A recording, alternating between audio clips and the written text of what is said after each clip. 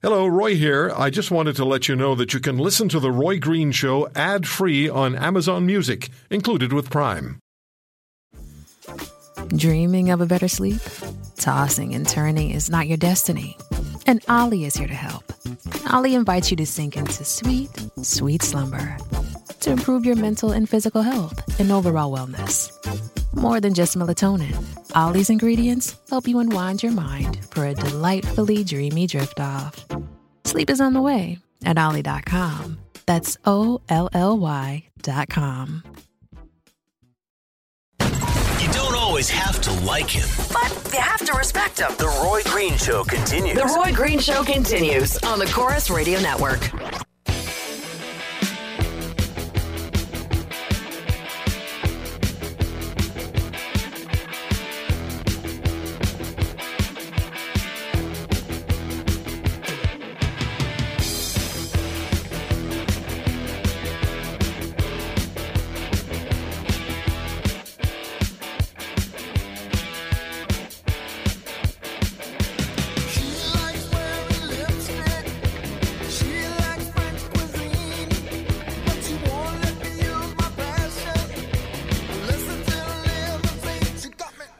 I'm going to start this hour by reading an email that I received 2 days ago. Have a listen to this, please. Hi, Roy. Please read this. My dad suffers with chronic pain from a work-related injury. He can't work and is trying to get his doctor to understand his dilemma. He's having the same issues with pain and agony. About 2 months ago, I caught him drinking and driving, and he managed to get some pot and says between the two he can manage. But he's now driving high and drunk, and all because he can't get medication from the doctor and absolutely refuses to just lie around and not function. So now not only is he being looked at as a criminal, he's being pushed into behaving like one. I can't be there all the time, so I can't control his behavior. I'm scared now for what can happen when more and more people use this solution. Thank you. And that, of course, has to do with the issue of chronic pain patients. And we've been talking about and to and for chronic pain patients for months on this program. We've spoken with the past Federal Minister of Health, Jane Philpott, who provided us with essentially no answers to the questions that I asked.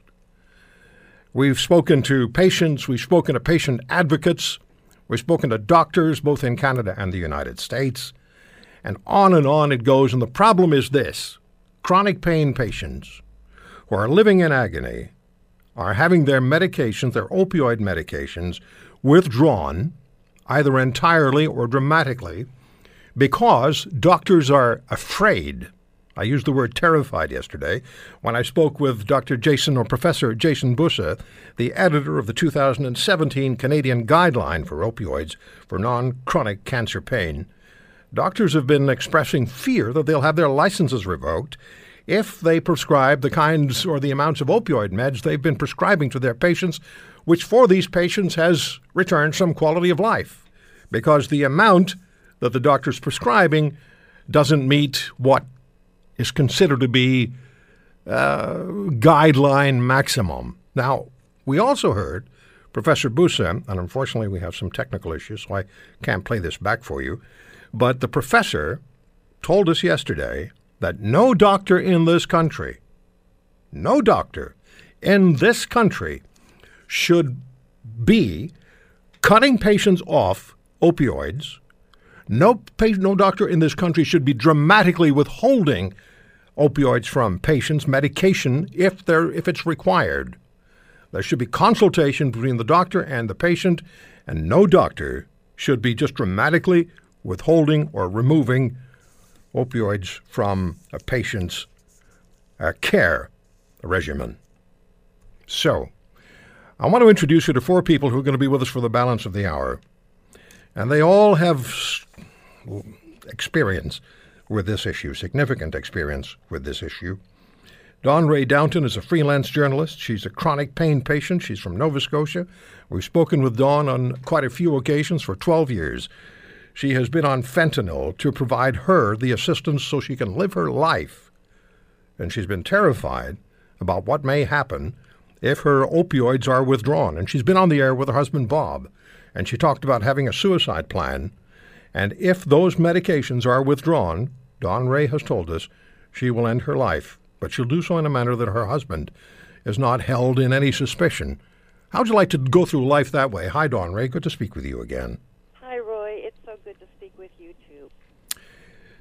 Hilary Morton is an entrepreneur. She's a criminologist. She's at Simon Fraser University. She's a former, and I guess once an athlete, always an athlete, but she's struggling with chronic pain, which has had you at times, Hilary, on the edge, thinking about suicide. And you're also dealing with this issue of the doctors not wanting to prescribe what it is you've been receiving and what you require in order to live your life. It's good to talk to you again. Yes, you as well. And Marvin Ross is a health writer. He writes for the Huffington Post, Huffington Post Canada, and for other publications. He's in Ontario, and recently he's been writing on the issue of chronic pain and the lack of care that is being... Marvin, would it be fair to say the lack of care that's being dictated by those who have the power to do so? Most definitely. And Barry Ulmer is the Executive Director of the Chronic Pain Association of Canada. He joins us from Alberta. Barry, just in a few words, what is it that you do as an association? Well, we're a patient group, Roy, and we try to get information out there and try to impress upon the fact for the regulatory bodies and the politicians, et cetera, that chronic pain is a pretty serious thing, and it has some severe consequences for people who suffer from it, and they're just not being looked after. All right, let me go to Dawn Ray, because you 2 months ago sent a list of questions to Professor Busa in your twin roles as a journalist and as a chronic pain patient.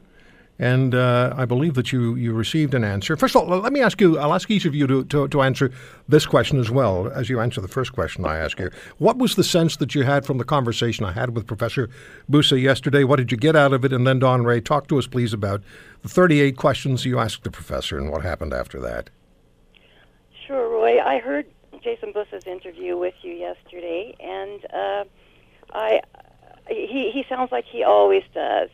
He takes no responsibility for what has happened in Canada. There is no accountability on the part of the steering committee of the guideline, which started the draconian tapering of chronic pain patients across Canada. And you will note that what he said to you was kind of scripted. He's been scripting it in the 38 questions that I had answered finally yesterday after 2 months.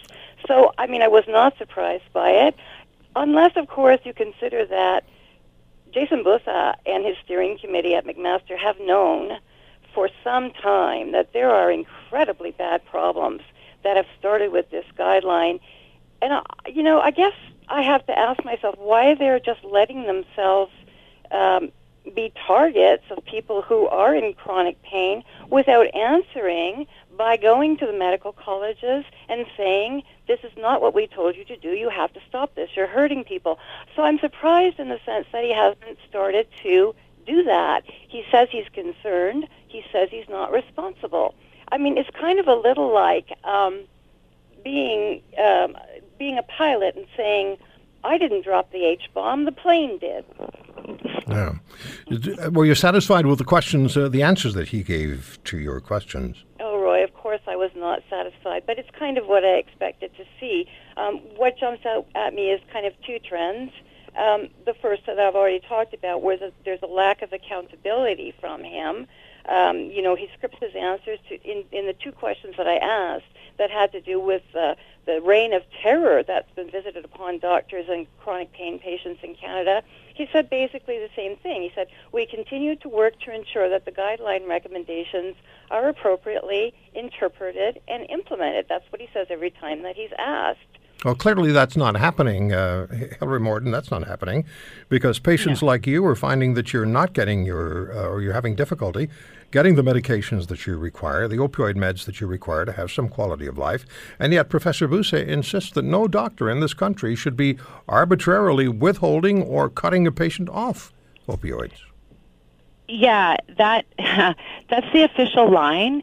And as I was saying to you yesterday, the BC College has revised their policy, and it does talk about, an appropriate withdrawal of 10% every week, which is far too rapid for anybody who's been on the meds for a significant period of time. It doubles down again on the number of people who are misusing their meds at 26%, which is laughable. I've done a lot of research, and that doesn't even come close. It's 0.7 to 6% across the board, no matter what.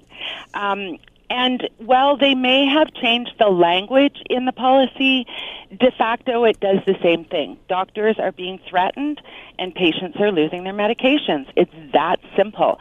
And now, I don't know if it's happening in other provinces, but certainly if you go to a critical care facility or a walk-in clinic, they have it right on their door now. We don't prescribe, and then there's this list of medications, and it's all the opioids, all the narcotics. I guess you could walk in with your arm chopped off, and they wouldn't give you pain control. I don't know. It's crazy. Does this put you in a position of constant fear? I think it puts everybody in the position of constant fear. And as I said last time when I talked to you, what we're going to see is a huge jump in overdoses from street drugs, and that's exactly what we've seen. In Vancouver, we're looking to see an increase of up to 50 to 70% estimated for the year of 2017 over 2016, and we're seeing a change in who is overdosing. We're not seeing as many street overdoses. Those are very, very stable at about 300 to 400. That increase of what they estimate to be 1,000 are people like me. They're college students, they're employed, and they're dying at home alone because they're going to the street for their medications, which is what I said they were going to do. They have done it in every state in the United States. We're doing it here now. And unless you've got a person-to-person prescription coming from doctor to pharmacist to someone you know to you, you're buying on the street what you hope is Oxyneo, and you're getting fentanyl or something else. And all right, people are dying alone. I have to take a break. We're going to come back and speak with Marvin Ross and Barry Ulmer, and Don Ray and Hillary are going to stay with us. We're on this issue for the hour because we're responding to what Professor Jason Bousset said yesterday, the editor of the Guidelines. Now, the professor contacted me initially to let me know there'd been a study done in Hamilton where it was shown that it was illicit drugs, so illicit drugs that were more responsible for opioid overdoses than prescriptions. And prescriptions are either down or stable in Hamilton, so it's the illicit drugs that are the problem, more significantly the problem. And I suggested to the professor yesterday during the program that if they did a study like that in any municipality or any urban region in this country, they'd come up with exactly the same statistics. We'll come back on The Green Show on the Chorus Radio Network. Roy Green isn't afraid to poke the bear. The bigger the bear, the bigger the poke. This is the Roy Green Show on the Chorus Radio Network.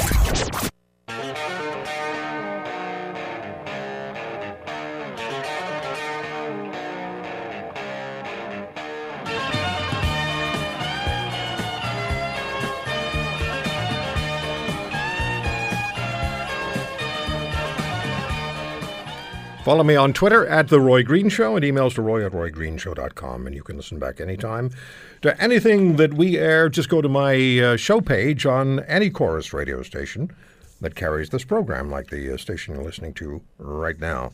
And you can listen back to this segment dealing with chronic pain and opioids with my panel of guests, Marvin Ross, Barry Ulmer, Chronic Pain Association of Canada, Don Ray Downton, freelance journalist and chronic pain patient, and Hillary Morton, who is a criminologist, an entrepreneur, and she's at Simon Fraser University. She's also a chronic pain patient.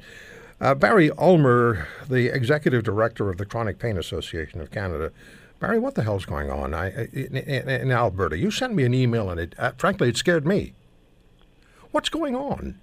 I'd really like to know, but it's scary. We've had in Alberta a case of the regulatory body stepping in and going to doctors and actually telling them they cannot see patients anymore, or certain patients, period, that those patients were now going to be taken over by somebody else who doesn't have a clue of what's going on. And in fact, the doctor that has been seeing these people has been seeing them for years and can't even see them for a cold anymore.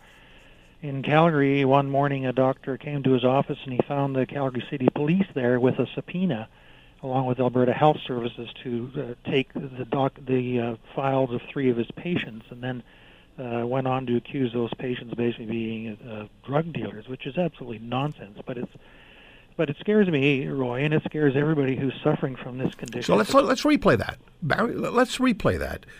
RCMP officers, Calgary City Police. Calgary Police. They go to the doctor's office, and what did they do?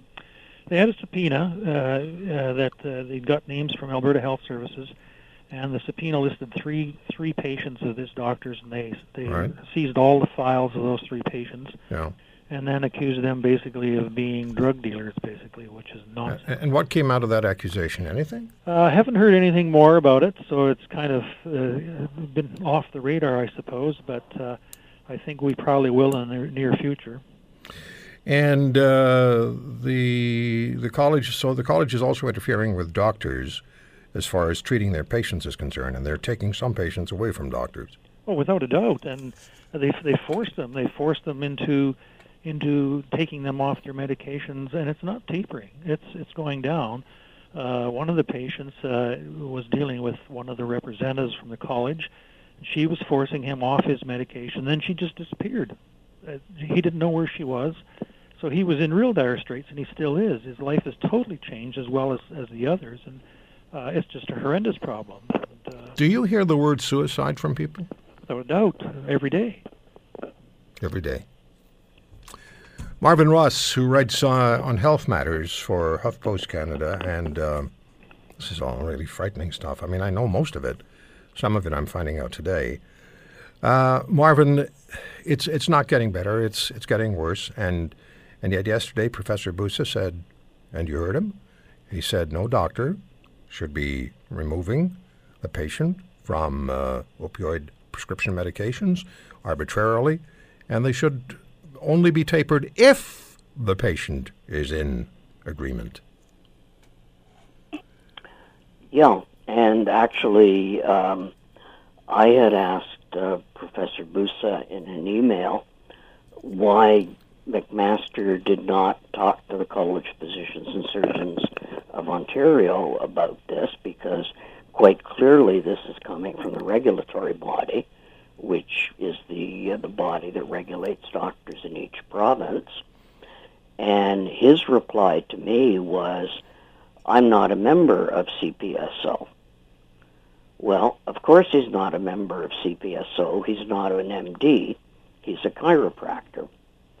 But regardless, he's the chair of the guideline committee, and we hear from all sorts of people that their doctors are telling them that they're under great pressure from the regulatory body, so that the authors of the guidelines should be talking to the regulatory bodies. We have about roughly 1.5 million or maybe more chronic pain patients in this country. I would venture not one of them who requires medication is living comfortably these days. They're living in fear, and they're living in really serious fear. Now, I could spend 3 hours now just reading you emails that would make you cry. Frankly, they would make you cry. I'm going to take a break, and then we'll come back with our guest. We'll talk more about what's going on in response to Professor Jason Busa being on this program yesterday. Barry Elmer's the Executive Director of the Chronic Pain Association of Canada. He joins us from Alberta. Marvin Ross, health writer for HuffPost Canada. He's in Ontario. Dawn Ray Downton, freelance journalist, chronic pain patient. She's in Nova Scotia. Hilary Morden is an entrepreneur. She's a criminologist. She's a chronic pain patient. She's at Simon Fraser University working toward her PhD. And there's a lot more to be said about what's going on. Don't go away. Think you can swim with the sharks? Talk with Mr. Great White himself, Roy Green. The Roy Green Show on the Chorus Radio Network.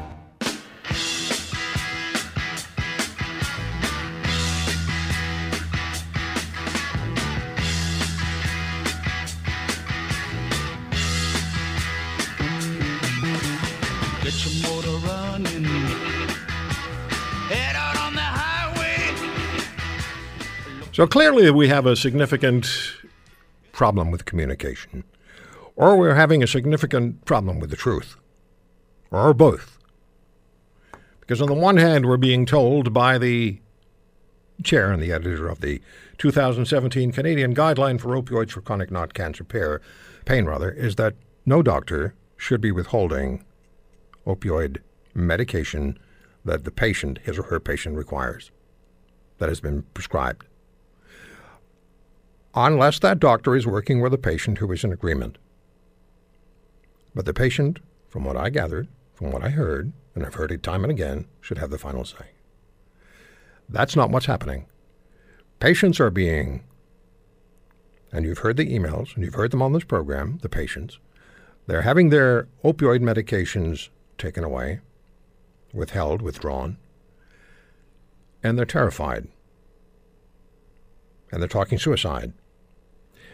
And a prominent physician, in an email to me, wrote that doctors who are in pain management, involved in pain management, are increasingly talking among themselves about an increase in suicides among their patients. This is a huge issue in this country, and it's not getting the attention that it deserves. Or if it's getting attention, it's being misdirected, largely. What's happening with generic drug addicts on the streets is being transferred to chronic pain patients who have nothing to do with what's going on street corners, unless they're forced onto street corners because their prescription medications are being withheld. Now, one of my guests is Barry Ulmer. You just heard Barry, the Executive Director of the Chronic Pain Association of Canada.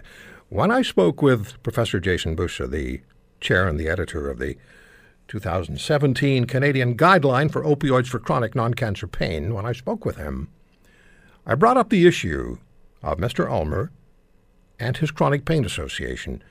Just have a listen to just about a minute of that conversation with Professor Boussa about Barry Ulmer's association. Listen. I'm going to be speaking tomorrow with Barry Ulmer, the Executive Director of the Chronic Pain Association of Canada. Mr. Ulmer's association was also asked for its input into the guidelines, but from what I now understand, while the Chronic Pain Association of Canada provided input you asked for, their input was not included in the guideline. Is that so? And if so, why? No, we did receive the comments from his group, as well as comments from over 500 other groups. These were all considered, synthesized. They were discussed with the steering committee, and we certainly did consider all that information we received in the final version of the guideline. Did you include anything from the Chronic Pain Association's recommendations? I'm going to have to go back to that specific letter. I recall that we reviewed it, but we reviewed so much material that I can't tell you off the top of my head what aspects of it, but we did feel that the final guidelines addressed the concerns. I can't tell you if there were particular components that we inserted into the guideline based on that one letter. All right, Barry Ulmer, why don't you respond to that? Well, I can't think of anything offhand that they included in it, but I guess the key word in this whole thing, Roy, is they considered. In the United States, when the CDC came out with their guidelines, they also considered. But when they actually finalized and published them, there was very little consideration given to anything that some pretty intelligent people in the pain field had come up with and given to them. So they requested information from you or input from you, from your association. You provided, and there's nothing in the guidelines from what you provided. Fair? Nothing specifically that I can see, Roy. Okay. No. In fact, one of the things I'd said in that correspondence is about the recommendations, and I basically said to label a recommendation as a strong recommendation based on moderate quality evidence from observational studies is unscientific, unprofessional, unethical, and quite frankly should be inconceivable to any legitimate scientific panel. And these guys are so disingenuous, Roy, that they keep coming up with all of this stuff, and it's created nothing but problems. Instead of chasing doctors and pain patients, Yeah. Why don't they look at the real? Well, I used the word unscientific as well in my conversation with Professor Bousset. He didn't seem to agree with me either. All right, let me say, now we really need to just hear from you as a group or individually what you feel needs to be said, because I know you're sitting there thinking about, we got to talk about this, we have to mention this, this has to get out this hour. Dawn Ray, you lead off, please. Sure, Roy. I was really struck by the email that you read at the top of the hour about the man whose father is replacing his pain meds, which have been taken from him, with alcohol and driving around looking for street dealers. What I always think about when I hear these dreadful stories, after I, stop being choked up by them, is that Bussa and his group have said many times, including to me, that what they were hoping for in doing the guideline is better patient outcomes. So I'm wondering if the man who wrote to you about his dad, is he experiencing a better patient outcome by drinking and driving and looking for street dealers? Am I experiencing a better patient outcome when I am basically on death row because I never know when my pain physician might be censured and have his prescribing privileges taken away? Is that a better patient outcome? I also think that the guideline is highly unscientific, even though there were supposed to be 2 epidemiologists on the steering committee. But what I see coming back from Jason Bussa when he answers my questions 2 months later is that a lot of his own subjective evaluations of things went into it. For example, he was the one who evaluated whether he himself had an ideological conflict of interest in participating on the steering committee. It's kind of like asking the fox not only to count the chickens in the hen house, but to evaluate whether he's a good counter of chickens in the hen house. I think we would all agree that this is unscientific, and yet there are many, many examples that I could point to where preferences and values, as Professor Bussa likes to put it, are relied on in some cases and ignored in other cases. For example, he said that the reason that cancer patients are excluded from these draconian guidelines, this is a question that's always interested me and nobody can respond to it. He said that they exempted cancer patients because they felt, is that scientific? They felt that cancer patients would have different preferences and values. Well, the fact is that they're also cutting cancer patients off or not allowing cancer patients to have the amounts of opioids that they require because they're afraid they become addicts. And that in the United States, I've been told, has been extended to children. Yes, that is the case. And I think that what Professor Bussa would say is, once again, I'm the pilot and I didn't drop the H-bomb. The plane did. The plane did it.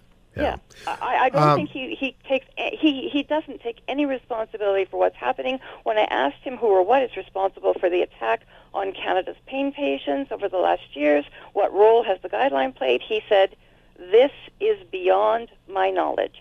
I asked myself, why was it beyond his knowledge? Why isn't he interested in finding out? Well, the more he started with the guideline, why doesn't he follow up? The more we're speaking today, the more I need to ask that question again.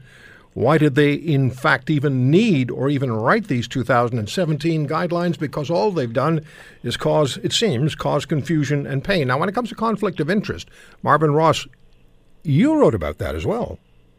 Well, no, what I noted was that, and I don't recall if it was on the answers he gave to Dawn Ray or to you, he did say that Dr. Urolink had a negative opinion to begin with of opioids, but that he wasn't a voting member.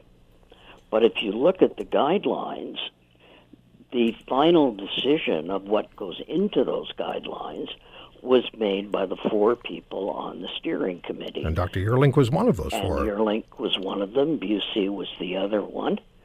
And 2 other physicians. So regardless of what information they got from practicing pain physicians, they made the final decisions. All right, let me take a break. When we come back, Hillary Morden. I want to hear what Hillary has to say, wants to say, feels is necessary to be said now in our final segment. More from Beverly Ulmer, more from our panel as we respond to the appearance yesterday by Professor Jason Busa on this program for the Canadian Guideline for Opioids for Chronic Non-Cancer Pain. I also haven't understood why. Why is it non-cancer pain? Pain is pain. And cancer patients are also finding it difficult in some, I don't know, perhaps many cases, to get the opioids, receive the opioids they require, or they will tell you they require, from what I understand. We'll come back with our guests on The Green Show. Stay with us.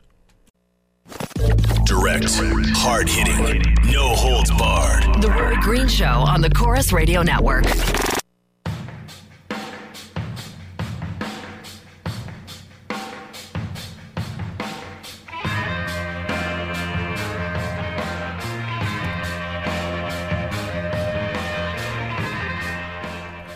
I have to read you an email before I go back to my guests. I have to read this email. It just arrived.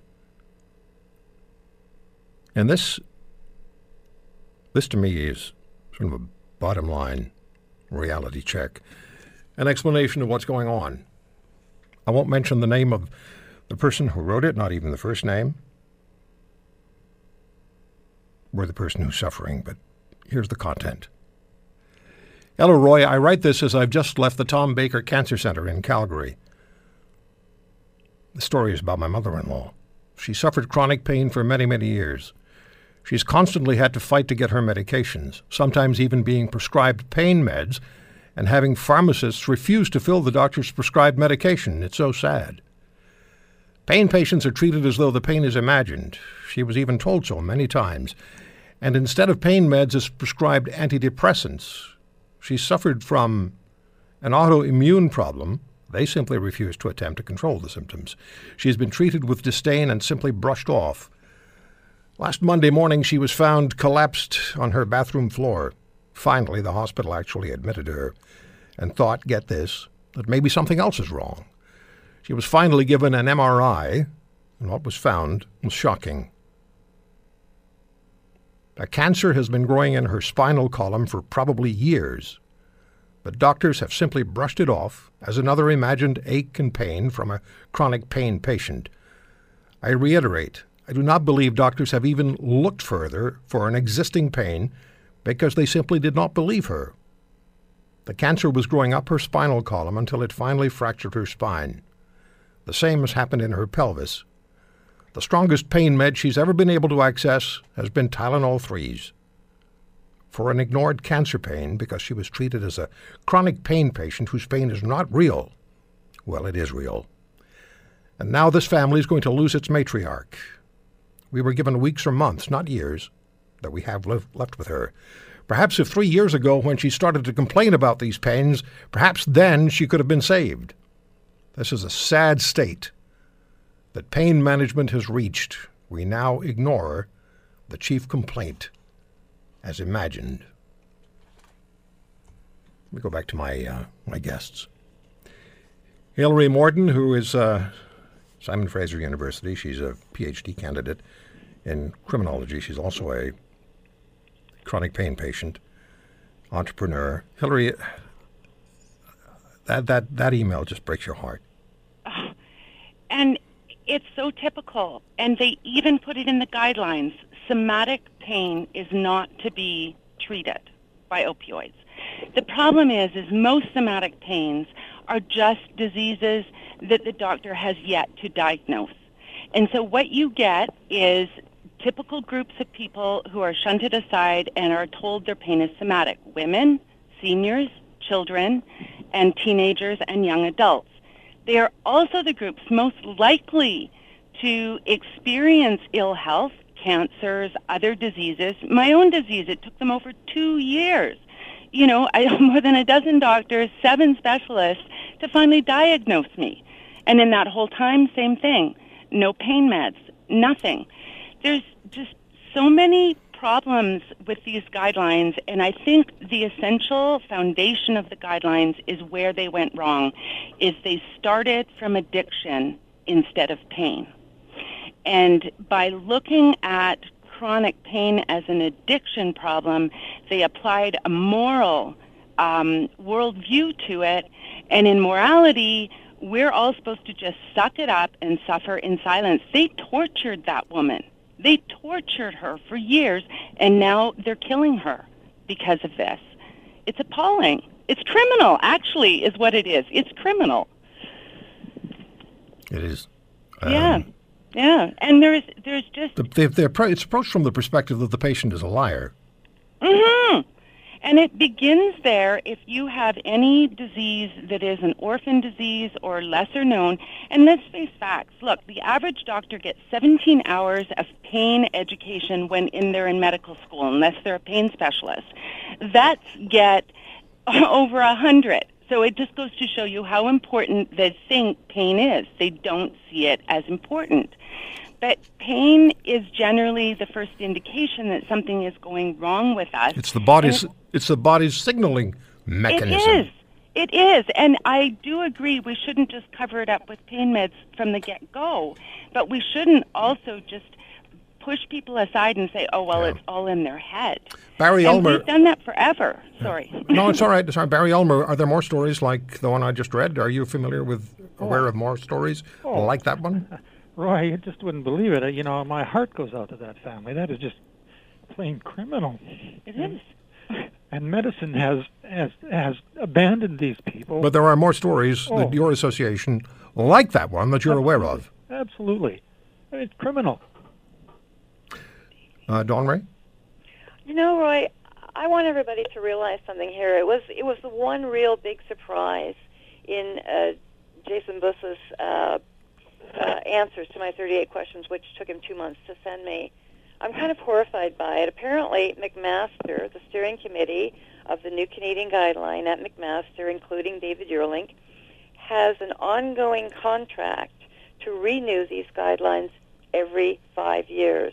I asked Dr. Bussa why we needed a new guideline. The 2010 guideline seemed perfectly adequate. And he answered by saying, we have a contract with Health Canada that says that we will renew and revisit these guidelines every 5 years. So we haven't seen anything yet. No, he said something similar to me. He said something similar to me. Right. That it's every 5 years or so that you're going to get this. They have tenure on this. Yeah. They will be in control from now until eternity, I guess. Well, I have about 45 seconds left. Barry, some final thoughts from you. Well, I think these people have been able to conflate and No, I mean, I'm sorry. I have to go to Marvin. I'm sorry, Marvin. No, good. Yeah, no, that's okay. I asked Busey a similar question. Why do we need new guidelines when the 2010 are perfectly adequate? And he said there's been a lot more research since then, which I think is BS, if I may say that.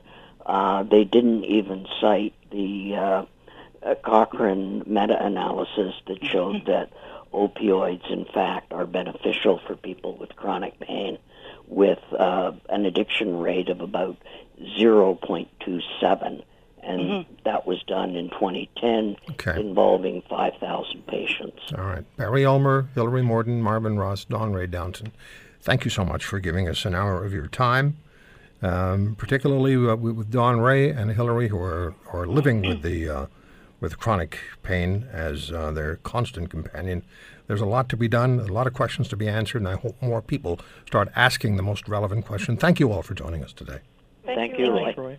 Come back and tell you about the next hour in just a minute.